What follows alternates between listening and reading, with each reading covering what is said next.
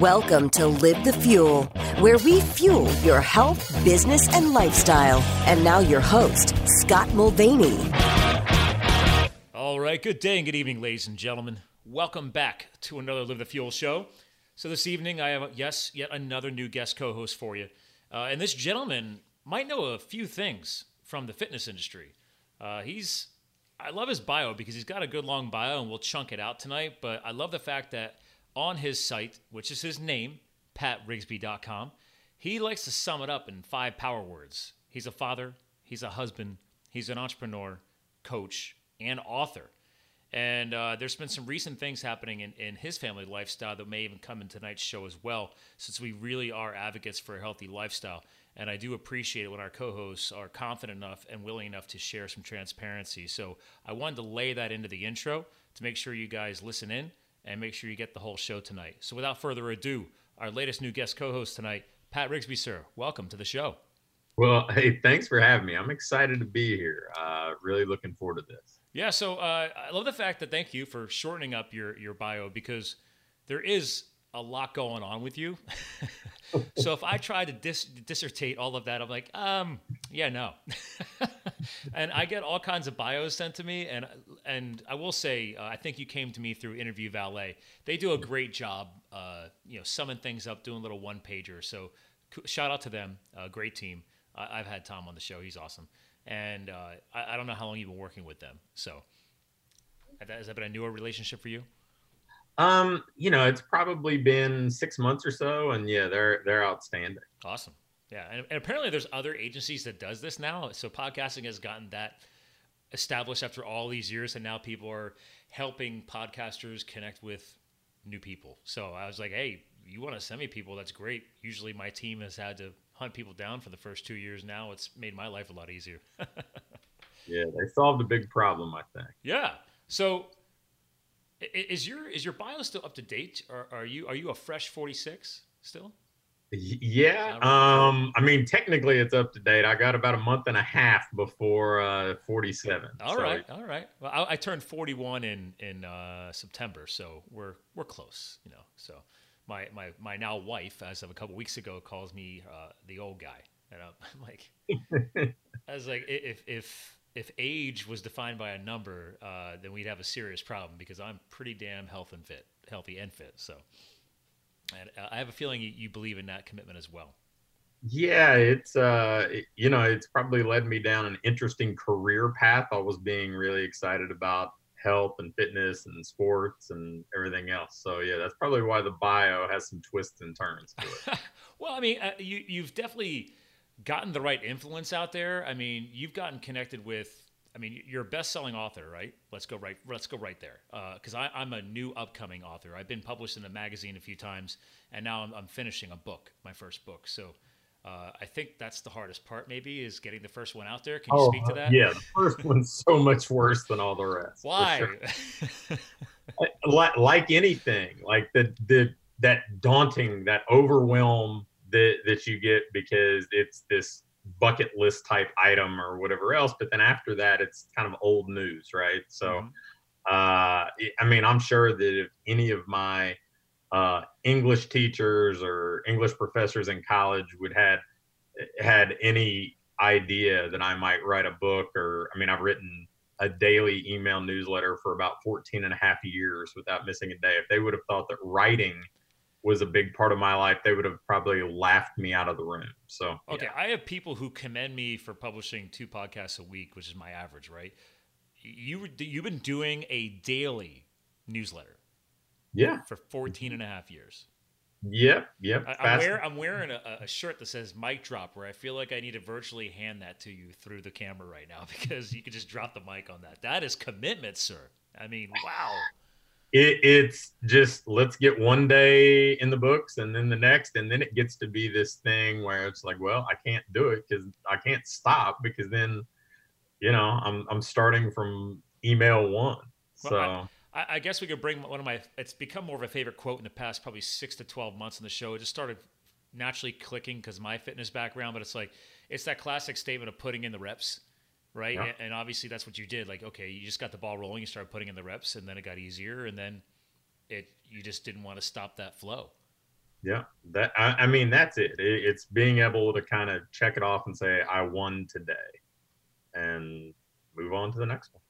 Well, then you're motivating me, sir, because I was able to write the book faster than it was to take it, because I have to finish at least my own edits No. before I can have somebody else edit it. And that's my slowest part now. It's like I banged out the book, and now it's just finishing the darn editing. And it's like, I hate this part. Yeah, we're always kind of our own worst critic in that kind of world. So Yeah. I'm sure that you've done good work there, and knock it out and hand it off to somebody else. Well, I mean, enough about me. You've had 6 books, right? So 6 best-selling, right? Or Yeah, I've authored or co-authored 16 oh, now. let's throw the co-authoring in. Okay.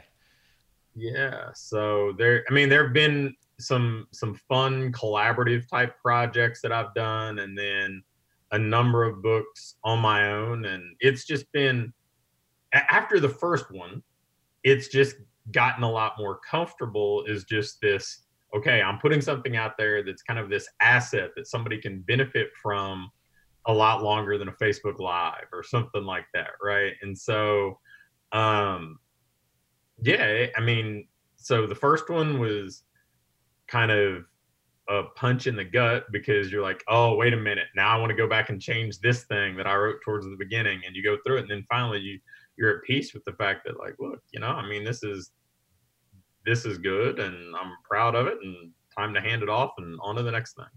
Well, I've had past co-hosts on the show that have gone ahead and say, you know what, you got to reach a point where it's good enough.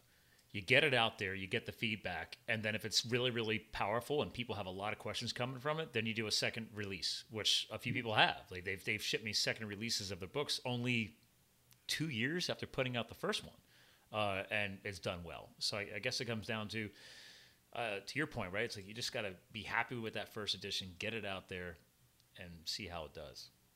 Yeah, I mean, I think that that's one of the things, like, for the entrepreneurial people who might be listening in, it's one of the biggest things that I've probably learned through the 15 plus years I've been on the business side of all this is, I mean, if you're waiting around for perfect, it's not coming. So you might as well get something out there and make an impact, because that's the only way that it's going to work, is once you get, you ship it and people can go benefit from it. Well, you could definitely speak to this. The listeners better be locking this in, because, again, pulling from your bio, you've literally sold as many as 116 franchises in a single year, and copywriter for over $10 million in online sales. Is that accurate? Or more? Yeah, probably.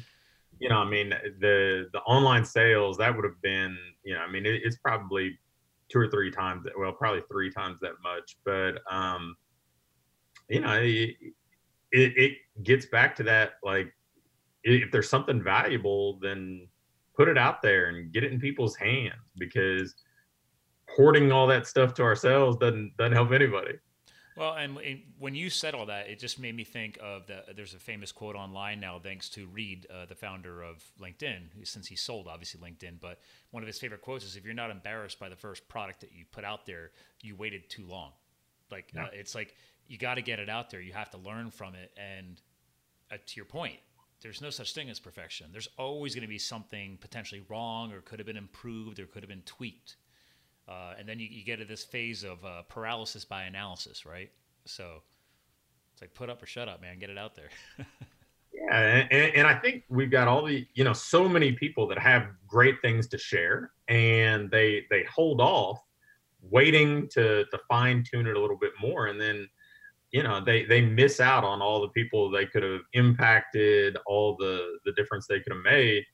And what's great about it is, the market's going to tell you how to improve it. Like, you sitting there trying to figure out how to improve it yourself, I mean, you've got kind of a low ceiling there, right? Like, there's only, like, a group of one here working on it, but the market's going to tell you what to fix, how to tweak things, how to improve. So I'm a fan of get it out there and let them tell you how to make it better. I tell people that with marketing and social media, for example, it's like, oh, well, I need to hire a strategist. I'm like, okay, well, I'm a strategist technically, right? So I was like, you do realize, though, that part of the strategy is putting the content up there and seeing how it performs.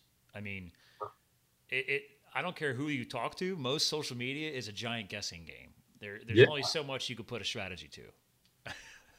And it's great now because we get such quick feedback. I mean, marketing, when I would have started into the business world, if you're going to do more direct mail or something, I mean, you're spending a lot of money and waiting a pretty significant amount of time, weeks to get enough data, enough feedback to know how to tweak and improve. Now, I mean, we can run an ad or post something on social media and know like that day. So yeah, it's an exciting time to be in the business world. So back to your power of 5 here, right? You got the father, the husband, the entrepreneur, the coach, the author. So it's exciting to be in this. I like where you hit on this, right? Because the marketing is so much faster nowadays. You get the feedback. You can tweak and move quicker. So compared to when you started, right, to where you are today, has your love of speaking about this or writing about this, has that shifted because of those changes? Like, do you still like to niche more to the fitness side versus the business side? Is there any part of that, or is it always still a marriage? Yeah, it's all kind of interwoven. Oh. Before, and I don't know that it made the bio there that you have or not, I was a college baseball coach before I got into the business world. Yeah, that was Shawnee, right? Yep. Yep. So I was at 23, by the way. Yeah. So I got to screw up a lot in my 20s and figure stuff out. So, but it was kind of the same thing there. I love baseball, but the recruiting was business, right? It was marketing, selling. And so I just love that side of it too, trying to find ways to go out and connect with better prospects than my competition, to follow up, to get them to come on campus. And so, yeah, I think I've always been excited about the challenge and kind of commingling all those things. Well, I love the fact that you're a past sports coach and you know your sales. And we got to pause on what you just dropped a golden nugget. I've been telling people for years, because I was guilty of this. I told myself I never wanted to get into sales because I don't want to be the used cars sales guy, right? Sales had a bad stigma to it. And people were like, dude, but you're good at it. Like, it's just natural, right? You're good at communicating, you're interactive, and it's true. And then I finally embraced it, and people pay me to help them grow their business. But the point here is that it took me years to realize this, but it's like, guys, like, we're actually all experiencing sales and also dishing it out ourselves. It could go back to if you guilty, accidentally sideswiping your mom's car when you were still learning to drive, when you tried to pull it into the garage because you secretly backed the car out and screwed around with it around the farm and then put it away in the garage. That was me. And then lied and said that, it must have happened when she was at the grocery store and somebody hit it with a shopping cart. Yeah, that was me. I was clearly selling her on a false story, which lasted for years, but mind you. I eventually told the truth because I felt bad. But my point here is, like, you as a coach, right? Like, you've had to teach your athletes this, right? Like, guys, like, if you're trying to get to an advanced level of sports, right? Getting if high school to college to professional sports, or getting the job, or getting into that better university, it's all interviews. It's all selling. To my experience. I mean, all of it. And if we think about what we're doing on a daily basis in the fitness industry, even, right? I mean, it's not enough to get somebody as a client. You've got to persuade them to stay on track, stay compliant, stay motivated. And you're essentially having to resell them over and over and over because, I mean, they've probably got decades of behavior that was pretty different from what you're asking them to adopt. So you're selling them on this constantly. So, yeah, I mean, if we're not embracing selling and persuasion and everything else, we're missing out on so much of what we can accomplish and how much impact we can have. I love that point because when I used to be a spinning instructor, there were like 5-6 years of that. To your point, I teach like the 5:30, 6 a.m. because I do that and then go into my corporate gig later. This is years ago. And you always had that occasional one or two, usually it's one person, it's not usually more than that, but there's always that one person, to your point, that has been so miswired. And that's the relation. The only way to rewire or improve that person's wiring mentally is through relationship building, which is part of the sales process. It's not going to happen on day one. You're not going to convince somebody that they're going to be able to sit through a whole spinning class for an hour and do everything other people's going to do. In the beginning, it's just convincing them, like, it's okay, man. Get on the bike. We'll make the class fit you. Don't worry. I'm the crazy nutball on the bike up front with a puddle of sweat under it. That's me. Don't worry about me. Focus on you. But that process has to go through comfort and relationship building. And that's something that I learned through, coaching sports and teaching that. Yeah, for sure. And, I think that the sooner we embrace it, the better off we are, for sure. So do you find yourself to this day, like, what is your target audience nowadays? Like, are you still involving yourself a lot with down to the trainer level of some of your influence? Are you dealing more with the coaches or trainers who have become the entrepreneurs and they're trying to, like, massively grow their business or branch out and build franchises, for example, stuff like that? Yeah, I mean, it's definitely predominantly business owners in the fitness landscape, but also health and sports performance. I've definitely preferred to kind of stay in that service-minded landscape rather than kind of branching out into just general business coaching. I've always liked the values that the people in the service fields kind of subscribe to, and they were just people I've enjoyed spending my time with and helping the most. Now, is that like programs like Business Growth Accelerator, the Ideal Business Academy, those programs you have on your site? Yep. And actually, since we're talking about it, let's go ahead and for the video watchers here and do a little screen sharing, because that way I can at least back it up. So I'm on your coaching section of your site, actually. So, which, by the way, love the Business Growth Accelerator. It's makes perfect sense. A lot of small businesses don't know how to reach that point of acceleration. They're just trying to survive, and they're thinking about just survival, and they're never even considering even getting to the acceleration point. Do you find that happening a lot?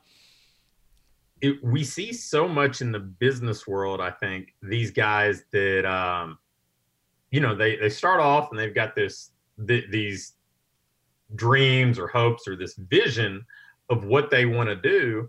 And then before you know it, they're just being reactive, and it feels like they're kind of playing defense, and they're not out there pursuing the business they want to have. They're not going and bringing more clients in so they can scale. And next thing you know, they're working twice as hard for half as much as they probably were making in the job they had before they started a business. Mm-hmm. I have to say, I'm passionate about the fitness industry with you. And I have seen it so much with just colleagues of mine. I'm big in the CrossFit space, and I'm also a CFL1 trainer, but I recently was offered part ownership in a box, and I was like, no, I'm good. One, my choice in businesses, I don't want to own brick and mortar businesses. I'm more virtual and online. That's just my choice. And I wanted to see my friends succeed without me. I was like, listen, I got your back. You want to do some consultations, you want to have some help, we'll work that way, but I'm not the right co-owner, because you're going to want me in the business day to day, and that's not what I'm looking for. And I see this often where amazing coaches and amazing trainers want to become their own business person, but they don't know squat about business. I'm sure you probably word it nicer in your trainings. How do you, I guess, help? Do you ever just go right to them on that and just say, listen, guys, like, it's okay. It's okay. It's so common. You just don't know business. I don't know. What are your thoughts on that? Yeah. I mean, to be honest, that's a big part of the conversation out of the gate. And I don't think there's any shame in that. I mean, they've been passionate about this one thing, be it fitness or health or sports performance. They've been passionate about really learning to become a specialist in this area. Well, yeah, I mean, I wouldn't expect somebody to be great in this one area and then all of a sudden have all these other things that they just kind of happen to be great at too. I mean, most of us, there's only so much bandwidth to have, and they've allocated it in this one spot. So my goal is to kind of help them not have to go through all the trial and error and not have to navigate all the bumps in the road and everything, and just kind of give them a plan of attack they can go execute based around the things they are good at and the things they are passionate about. And, I think it's worked out pretty well because it allows them to stay pretty close to what they consider their wheelhouse, but, still do what they need to do from a business standpoint to, have the type of business that they set out to have when they started in the first place. Yeah. Well, and I think the other thing that has to be realized is anybody hearing this is there's a timeline here, right? It's okay. It's not going to happen overnight. Even working with you, it's not an overnight process to become a successful business owner, a successful entrepreneur. I'm sorry. It's painful sometimes to hear that, but it's true. I've had to learn that. I mean, it's probably very much a cliche type thing, but anything worth having requires some investment and some perseverance, and that's good. I wouldn't want it to be just incredibly easy for somebody to have a business, because if it was, then,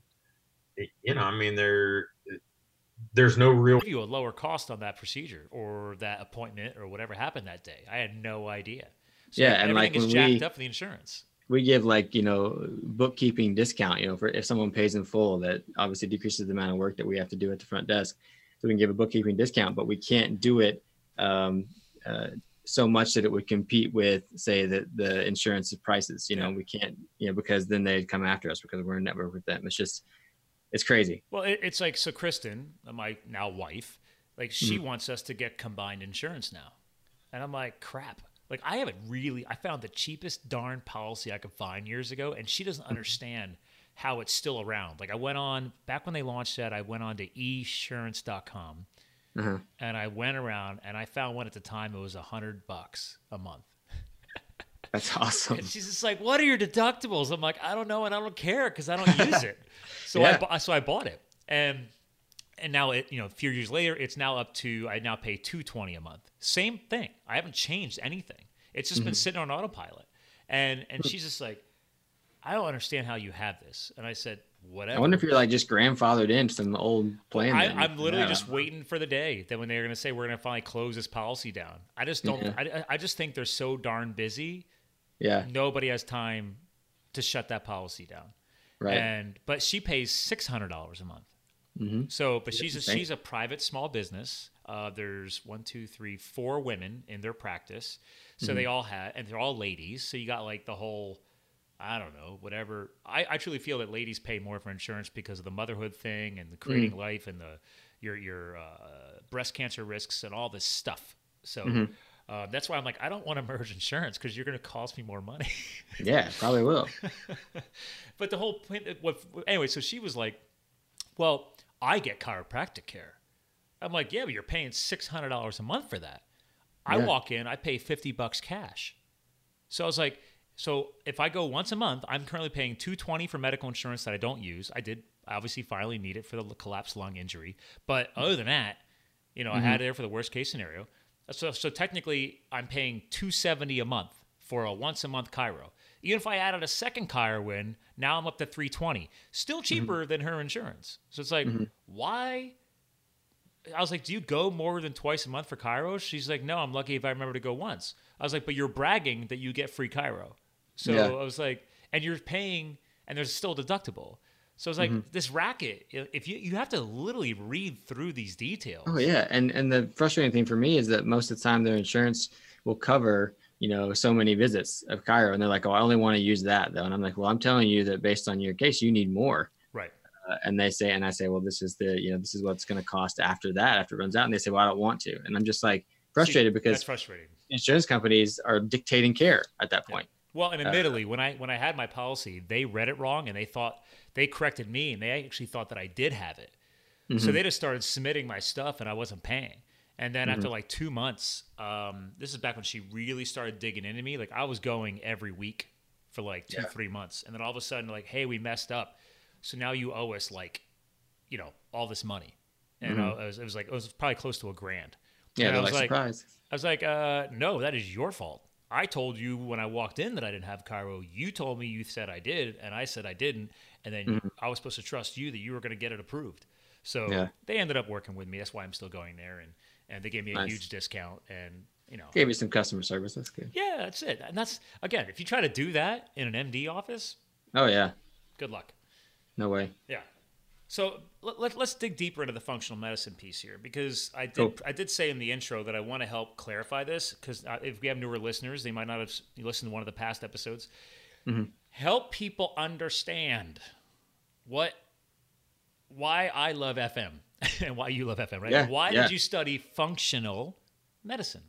Well, I'll take it all the way back then to my personal experience. So as you mentioned in my intro, I suffered with a lot of chronic inflammatory conditions when I was younger, starting, at age 2, all the way up into, 16, 18, when I really started to heal myself. But everything from irritable bowel syndrome to allergies to asthma to, I used to break out in huge hives all over my body. Ooh, and eventually got diagnosed with type 1 diabetes, autoimmune condition. So that kind of threw me into Western medicine. That's what, me and my family relied on. And, eventually I got to the point where I realized that it wasn't working. They were helping me manage all these things, but they weren't telling me why I had them. And they weren't telling me how to potentially make them better or get rid of them, because they thought that was impossible. And so when I really got into health in college, I decided to go get some kind of medical professional degree. And so I decided on chiropractic because my parents had taken me to chiropractors since I was a kid. But kudos to your parents. So my parents actually taught me about chiropractic. So my dad actually, I believe on his street, there was a chiropractor when he was growing up, and all his, 7 brothers and sisters went to him. So he took his kids to chiropractors too. But I would say that even in chiropractic school, or even looking at how medicine is taught, it didn't give me the answers I was looking for. I was in there learning about how to identify symptoms or markers on blood work or orthopedic test or whatever like that, and diagnose somebody with something. And which is just like traditional MD medicine. Exactly. They're great at identifying a problem, but they don't find the root cause. Yeah, they don't find the root cause, and they don't necessarily have effective ways of getting rid of that root cause. They just kind of treat the symptoms. And so I would argue that chiropractic can kind of be the same way. We can look at someone and say, oh, you have back pain, and find all these positive findings and, inflammatory markers and things like that. And say, that's, this is why you have pain, but no one's asking, how that pain developed, why it's there, what's going on. And so that's why I went to go get my functional medicine master's right after chiropractic school. And I like functional medicine because I think that it's definitely looking for the why. It's looking for why someone may have an imbalance in their body. But it's also more effective at getting to the root cause of that and really creating balance where that imbalance was. I like that. Balance. Yeah. So it's really about removing the things that were creating the imbalance and letting the body do its own thing. Now, I feel that even that, and this is just me in my head, always wanted to know more and more and more. But even more than that, I looked for, functional medicine is more effective at this. Why is it more effective? Why are these diseases happening at the epidemic that we're seeing them in society? And not just having this awesome, more effective way of treating it like functional medicine, but, why is it there? And what can we do to prevent them from even happening so functional medicine doesn't need to be there? And so that's what got me really into evolution, which is why I wrote this book, The Health Evolution, to really get into the mismatch between our evolved physiology and our current way of life. And to me, that finally gave me the answers as to why I was sick as a child. And so then I was like, okay, now I can be at peace a little bit. I know why it happened. Because I think knowledge is power. So just knowing why. Well, again, really to clarify, this was thanks to your self-study, or are you finally entering into the functional medicine education? This was self-study after functional medicine education. Really diving into evolution and figuring out what that was. Because there was a lot of preconceived things I thought I knew about evolution, but I turned out to be wrong once I got in there and really figured out what was going on. But I think that having that background in functional medicine really helped me apply evolution to medicine. And that's my favorite thing to do now. I like looking at evolution, ecology, the natural world, and applying that to medicine. So with that, I mean, So clearly you're an evolving geek about evolution. Yes, true. Little fun spin there. I mean, you've already dropped some powerful bombs already. Like we got chronic disease, chronic illness. The emphasis on chronic, unfortunately, has been established thanks to society. This is valid. I've written articles about health and wellness related issues regarding this for a local magazine here too over the past year and a half. And I don't have your background. This is just my lifestyle knowledge. And I make sure people understand, like, listen, if you need a couple letters after my name, sorry. But all I'm asking you to do is at least question, why. And take a good colleague of mine, a friend of mine, actually also a chiropractor. He said, listen, become your own inner physician. Take responsibility for your health. Stop just blindly, blaming the doctors and assuming that it's all their fault. Now, granted, do I have frustrations with the medical industry? I think that came up already a couple times on the show. But I still take the responsibility to be a more informed consumer. Does this come up often in your consultations with your customers at all, or patients? Yes, I like to think that I've developed a initial consult that, and this sounds kind of bad, but kind of weeds out the people that aren't ready to make the changes necessary, because lots of people come to me expecting something that I can give them or they can take or I can do to them, and that will cure them and they can go back to living their life the exact same way. Can you give me an example? Like something basic and common that I'm sure a lot of people hearing this will be like, yeah, dude, I know a few people who complain about that all the time. Yeah. So like, let's take an example, like someone with arthritis. Okay. There we go. Ooh, I love this subject. Yes. Yeah. So someone comes to me with arthritis and I can adjust them and I can, put anti-inflammatory modalities on it. You could try stem, or you could try cold laser, or things like that, ultrasound, things like that. And I've used them all. Yeah. And that can help reduce the pain they may have with that arthritis. But if they keep going and eating, let's say lectins in nightshade vegetables that are flaring up their arthritis, it's never going to go away. An example of nightshade is like a green bell pepper. Green bell pepper, potatoes, tomatoes, eggplants, things like that. Very associated in research with arthritis. And so that could be the thing that's triggering it. Or it could be grains, it could be sugar. I'm going to go ahead and tell you right now, a good strong percentage of that is grains. Oh yeah. Sugars and grains are more inflammatory than nightshades. Yeah. And so people, and I mean, I guess it's, you could look at it as good business. These people keep coming back to me for this relief, but I'm not really helping that person. Right. I'm not, and eventually it's going to get to the point where they're not going to be able to function in their life, or they're not going to be able to do something they want to do because of this pain. And so I really try and push for that lifestyle change, knowing that I have to meet people where they are, because we brought that up already. And I think that it's really important. And I learned this really early on when I was still in school, and I saw my first few patients, and I saw people come in and I wanted to help them, lose weight or decrease pain or just get healthier in general. And some people didn't want to, and I kept pushing, and I just kept ramming it down their throats. And I realized that in my head, I thought they had a problem, but really I had the problem with them and their health. And it only became their problem when they decided to do something about it. I love the point you're making right now, because I can relate. I don't call myself a health coach, but I know a hell of a lot more than probably most doctors who have worked on me when it comes to nutrition, because I'm such a geek about it, because I've been doing this for years. But I don't sell it as that on my website and stuff like that. But I have people who work with me, and I love helping them. But I'll tell you, one of the biggest negatives of that process or opportunity to improve is what you just shared with us, is that we can't help everybody. Back to your point, you've figured out now, I need to have some type of evaluation process to see where they're at on their timeline. Their eyes, their ears might not be open to this yet. So why should you as a professional take their money, one, but then I think for you, it sounds like the more frustration is waste your time. Time is so much more valuable than money. Well, that's what I could be spending with someone who does want to change, and I could be telling them what to do, and they'll actually do it. Yep. I could actually be helping someone, and that person that's not going to right now, that's fine. Maybe one day they'll be ready and they'll come back. They'll know where to go. Well, it's like the guy or the person you mentioned where they weren't going to go beyond what the health insurance company gave them. Yeah.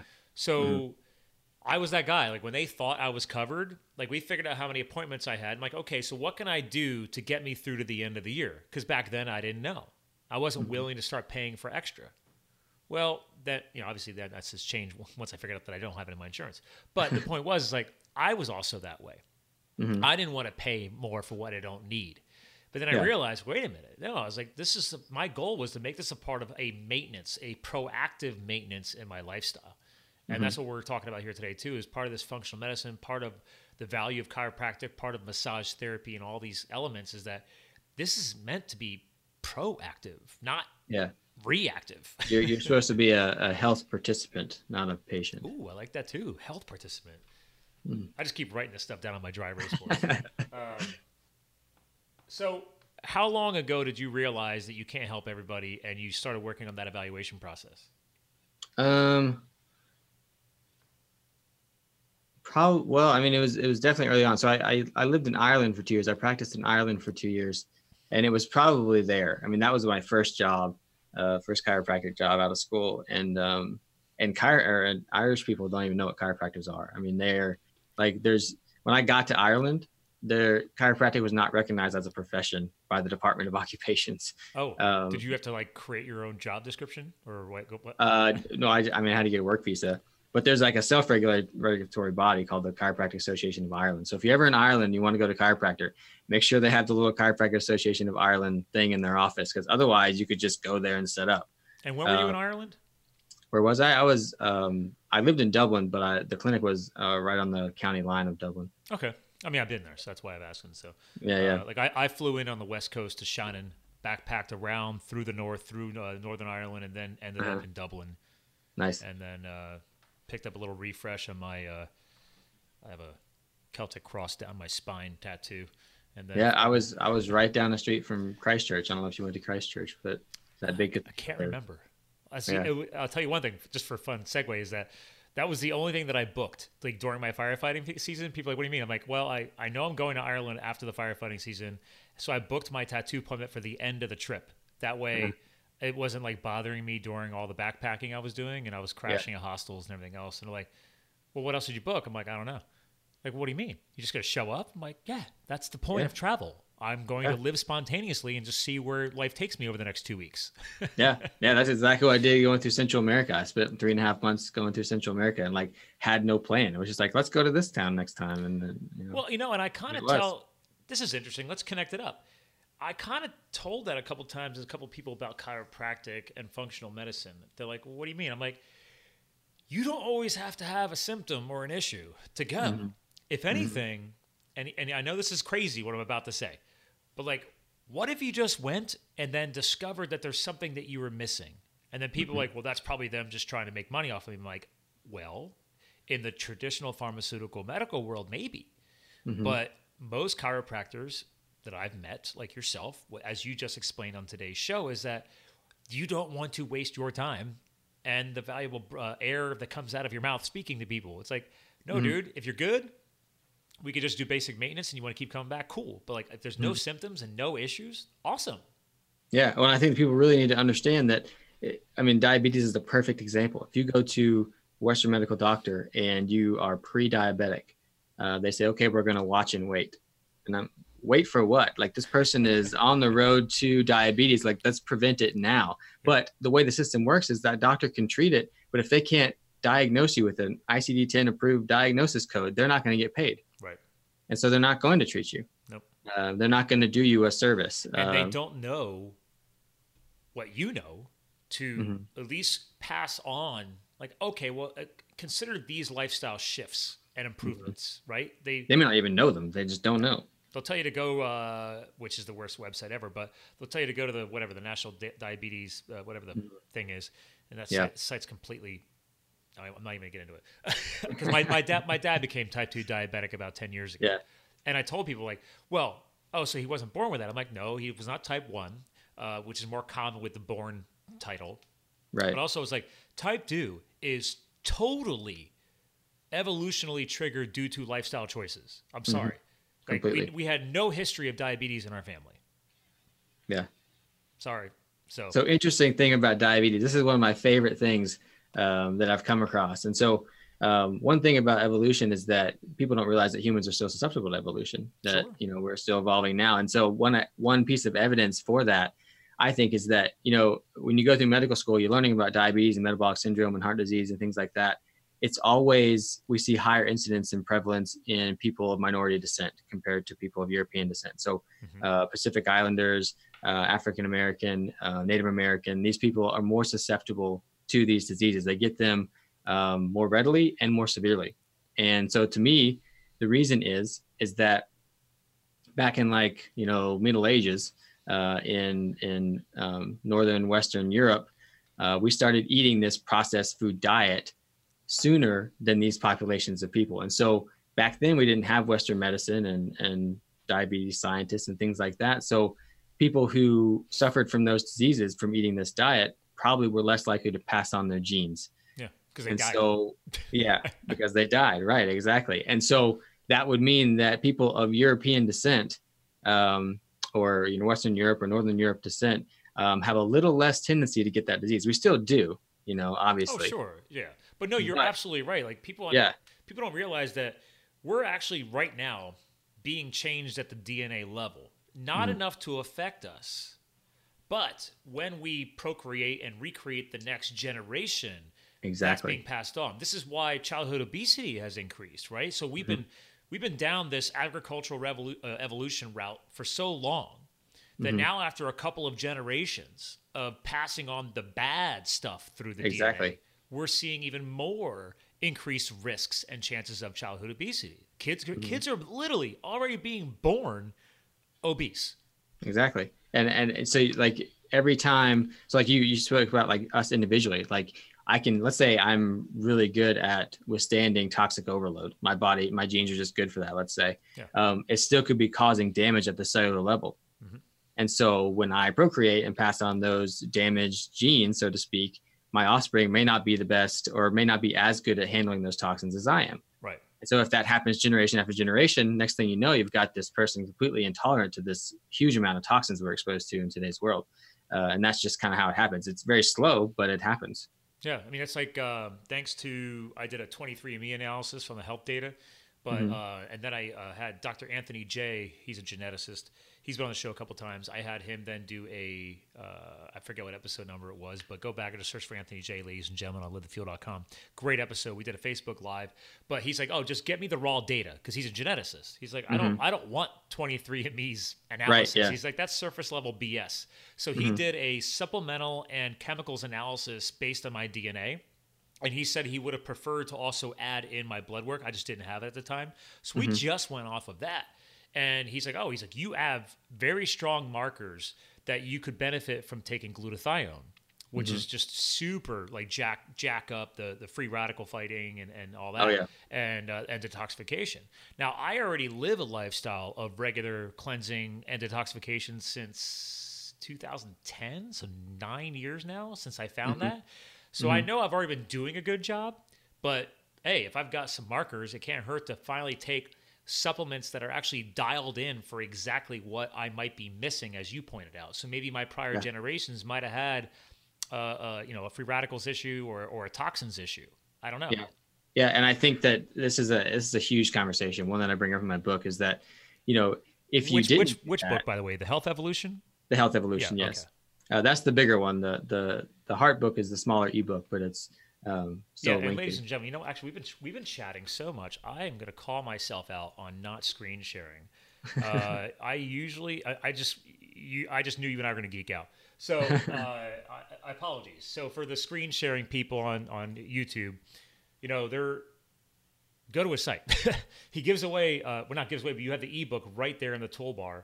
And the heart book. And what do you mean by shorter? Like, it's just like half the size? I don't remember exactly. I think it's like 40 pages. Okay. It basically outlines my ideas about why heart disease is nothing like what we've been told, and the causes of it are absolutely wrong, compared to what we've been told. So that's that one. But the health evolution, I think this is a super important point. I think that we're almost devolving. in today's society for two reasons. One, what we already talked about, how we can, damage our DNA and then potentially pass that on to offspring over generations and become less evolved to our current environment. But the second is that we're kind of bypassing natural selection altogether. Humans have created this very easy environment for us to live in. So as an example, let's say you could have the absolute worst genes that interact with this current Western world that we live in, but be born into Western society like the United States. Mm-hmm. And they could create we'd have Western medicine that would keep you alive, not healthy, but keep you alive. I do like that quick little, you just let it slide right in there, by the way, but it's like, it'll keep you alive, but not healthy. That's true. Yeah. I'm a perfect example of that. Modern medicine is nice. It's impressive. It's good to have around. It's in an emergency. I'm a perfect example of that. Like my genes had a bad reaction to that environment I was in when I was a child. I should not be here, but Western medicine kept me alive long enough for me to figure out how to actually thrive.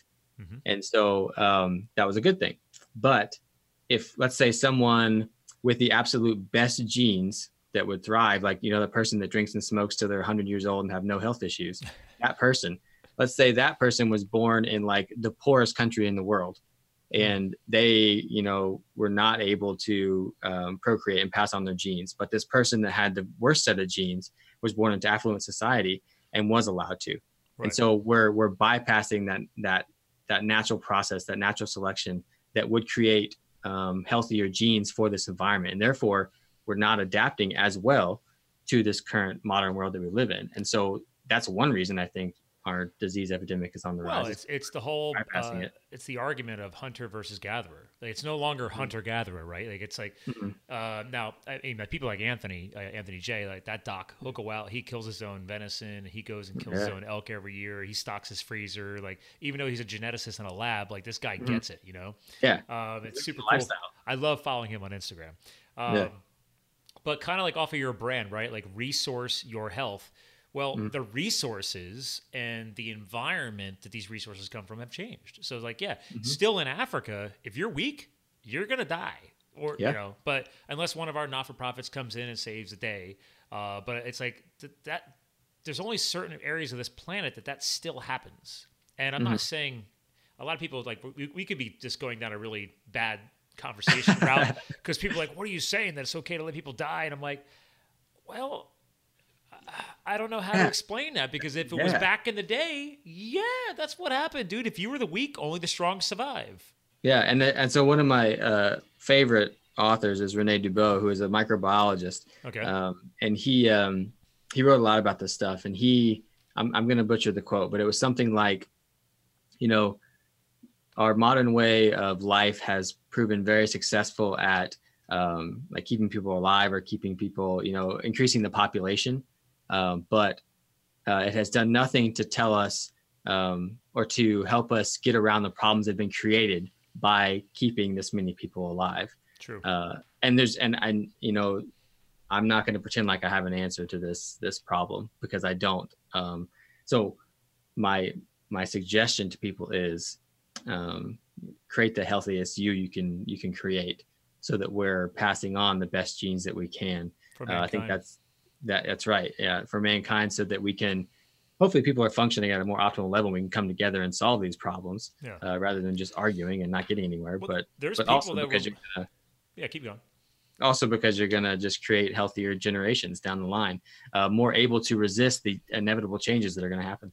I mean, I tell people all the time, it's like, it is quite impressive what we've accomplished. Science is amazing. And yes, people are living longer than they used to, but also people are dying faster and from different things than we used to. So they're struggling with their life for longer during their life. Yeah, it's like, okay, great. We can, thanks to modern medicine, and if you're willing to pay the premiums, we're going to limp you along the rest of your life. But because you're not taking accountability for your health, and you're not going to do some self-learning and try and dig in and try and understand why all this is happening, you're literally going to limp along throughout the rest of your life on all kinds of drugs and medicines and never knowing why. Yeah.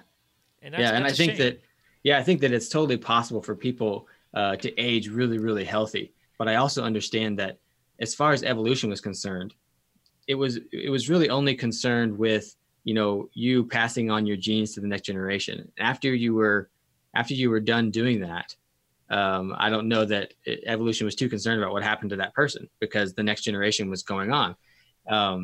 But I think all that means is that I think that explains why, as we age, our physiology breaks down or is more likely to. Mm-hmm. Doesn't mean that we can't age well, especially in the easy environment that humans have created for themselves. But I think it helps explain why as we age, we start to see breakdowns, because evolution is concerned with what happened with us after we procreated. This is also why it just reinforces why I do a lot of crazy crap that I do. Like, exactly. It's like, this is why I do the occasional Spartan race, or this is why I'm a CrossFitter. This is why I took a risk, left the corporate world years ago and became a firefighter, because I wanted to keep putting myself in uncomfortable situations mm-hmm. to stimulate my brain and my body to improve itself. It's like right now I'm started training for my first ever 100-mile mountain bike race. Like I've done the longest ones I've done is 65 when I lived in Colorado, but thanks mm-hmm. to the lung collapse in January, I saw that as a temporary piece of weakness. So I was like, it's time to level everything back up again. I gotta challenge myself. So I went and found 101 miles. It's called the Wilderness 101. It's been going on for 19 years in Central PA.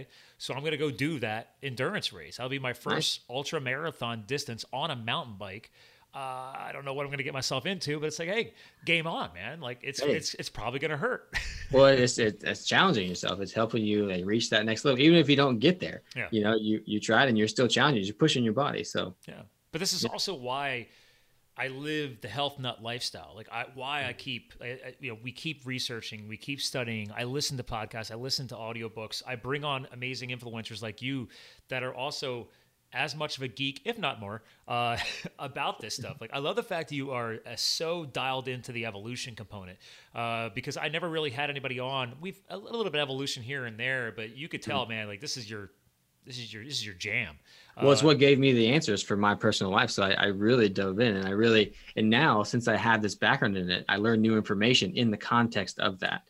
Yeah. And so it's really helpful. And I don't think that, I love functional medicine, and I don't think that functional medicine practitioners that realize that what they're doing is they're just putting people into an environment that's more along the lines with their evolved physiology within the confines of modern society. And most of them just think that, there's better ways to treat disease, but really, our default state is not disease, and they're just helping people remove the things that are causing disease, so the body can just restore its own health. Yeah, it's frustrating, yeah, to say the least. Well, I mean, listen, man, we're at the top of the hour. I knew I knew time was gonna fly by. This is awesome. So, obviously, you got the 2 books, and the bigger book. It obviously is the newest, I guess, epic release, right? How long's it been out now? 3 months, 4 months. 3 months, 4 months. Okay, awesome. Now, will you end up releasing an audiobook version? Yes, I've actually submitted that, and it's getting processed right now. See, now I'm very excited, because that's how I crush books, because I travel so much. I hope I get approved, because I read it myself. I hope that it was good enough. For Audible? Yeah. Okay. Well, I mean, I'm going to do my own. I don't want somebody else. I don't like professional voiceover artists when it comes to an audiobook. I mean, unless the author just literally sounds like a dying robot, then right. I don't want to listen to you. I don't want to fall asleep while listening to a book. So I do get why professional voiceovers exist, but when it comes to an author, the beauty of somebody reading their own book is that you're going to just let certain things flow naturally and probably add a few extra tidbits in that don't exist in the physical book.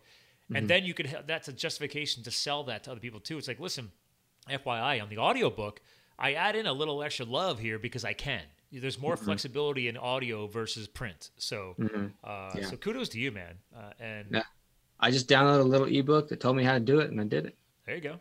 See? Self-taught person here. Taking accountability for his future and getting his knowledge out there. Wow. You're groundbreaking. Because so many people don't do that. Oh, no. All right. So obviously, the health evolution. Why understanding evolution is the key to vibrant health.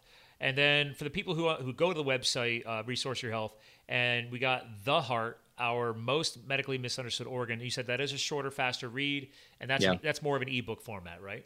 Yeah, and then both of these, I'm working on courses that I'm going to put on the website. That is just me giving PowerPoint presentations and explaining both of them, but one about the heart and one about evolution as well. So Nice. And you're going to have those also connected here on the website.